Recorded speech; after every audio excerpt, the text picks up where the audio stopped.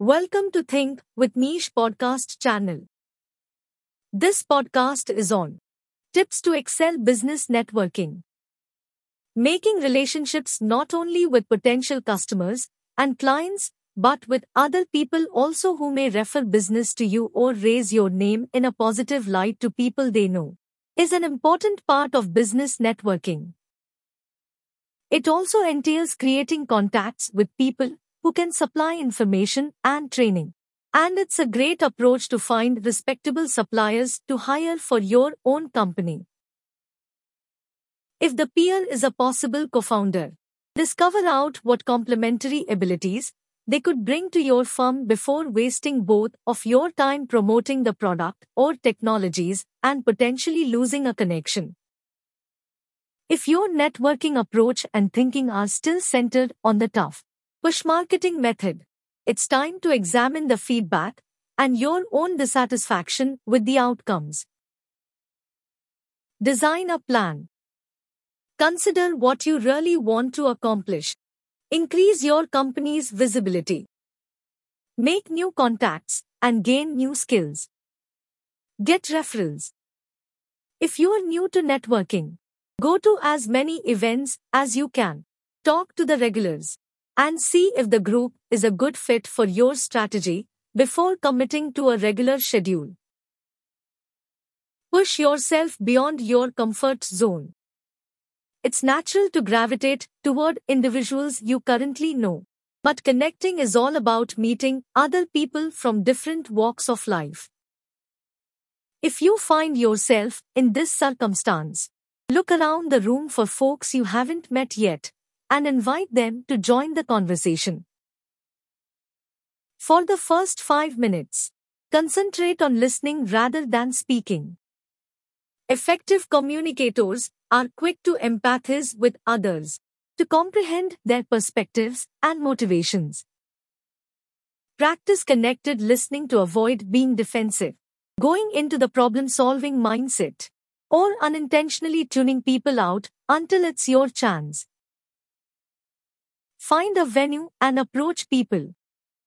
First, ask questions to see if you have any mutual friends or interests, and then examine these on a personal level to develop a positive relationship. You'll have their credibility to listen to your purpose and needs, and you'll get the most favorable comments and interaction once you have created a relationship. Form bonds with others. Networking is about building relationships that really can lead to more sales or referrals, not about selling.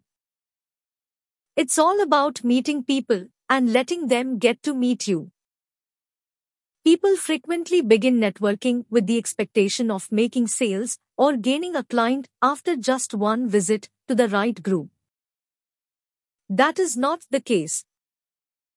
People do business with people they know and trust, and developing that understanding and trust might take time.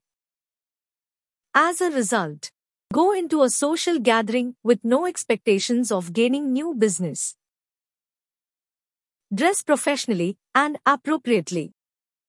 You may establish yourself as a successful person by dressing the role. It does not mean you have to dress up, but you should dress up a little and leave the baggy jeans at home. Prepare yourself. Bring plenty of business cards, but only hand them out to those who genuinely want to learn more about what you do.